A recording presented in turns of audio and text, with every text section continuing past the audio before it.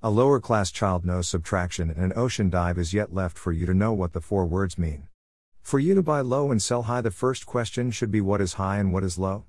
A value should be set for you to know what the tape is really worth.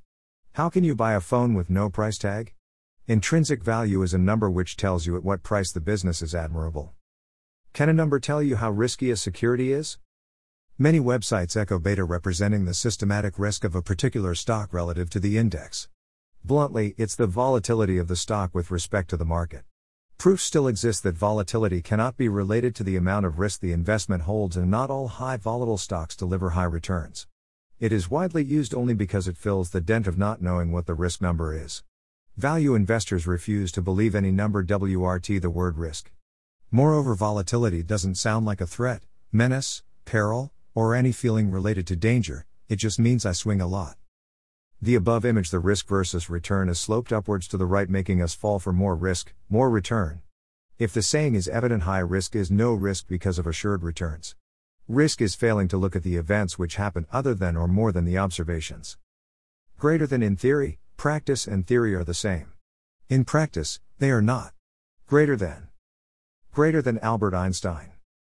The bow-like figure represents a collection of possibilities of return corresponding to the risk taken. In certain stages of risk, the capital loss is controllable and you are left with crumbs of the principal. The riskiest asset will leave you with negative or zero principal, stressing no assured returns. Therefore, risk cannot be quantified. In the 2008 financial crisis, Lehman Brothers, as a preparatory test, examined themselves of a 13% fall and blatantly boasts around of the resilience.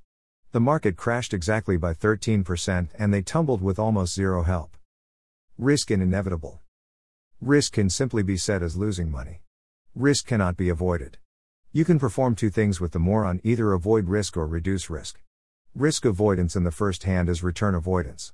Risk mitigation akin risk avoidance, but not return avoidance. Risk is hidden.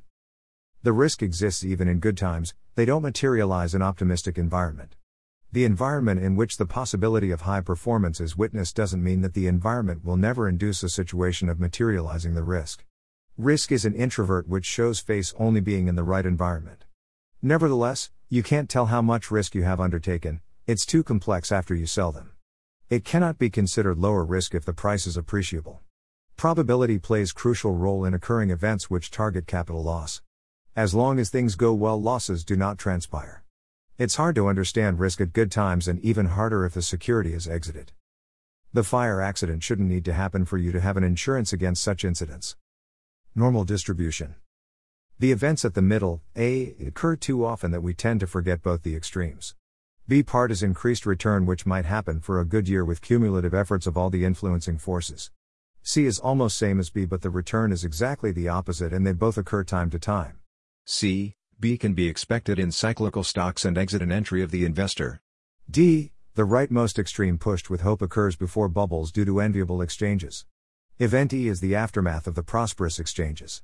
E, D occurs not too often, but the data on market crashes, corrections, booms can explicitly tell you on deteriorating assets and cheaply available securities. Risk can be controlled. Risk can be tamed. Life insurers draft a plan for you to fall under, which obviously to lay hands on the lent money. Let's suppose the life expectancy is 70 and the insurers arrive at 80 on the policy. The premium is based on the policyholder's health condition and other profitable needs. If the policyholder dies at right 70, the money is taken out. Instead, he lives up to 80 that when the insurer gets profited. Here the insurer places his bet on someone's life with a calculated risk where the occurring event is abruptly known. Either the business loses all or the sum is underwritten as profits.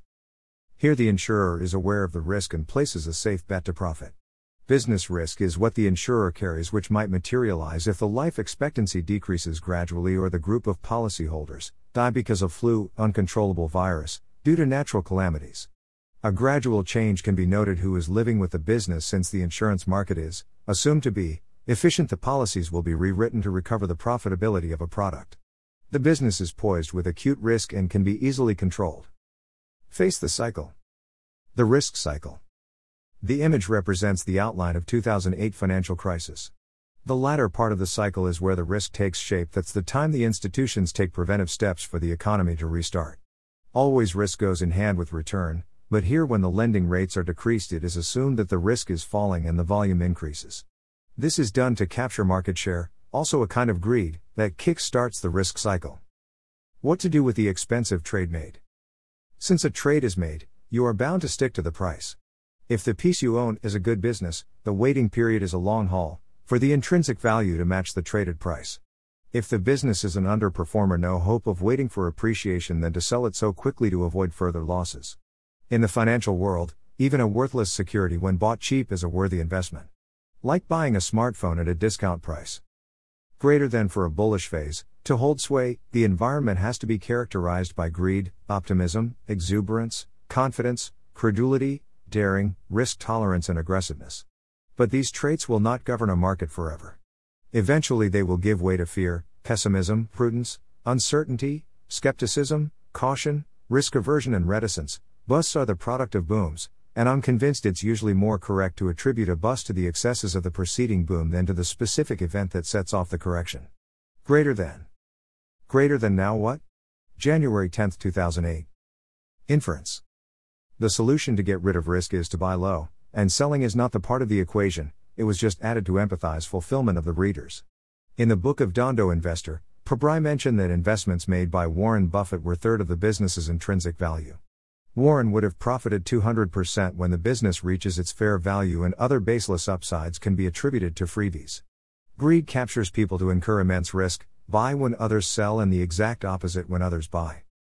What do you think of the risk? Loss of capital, loss of your job, failure of your business? Let us know by commenting.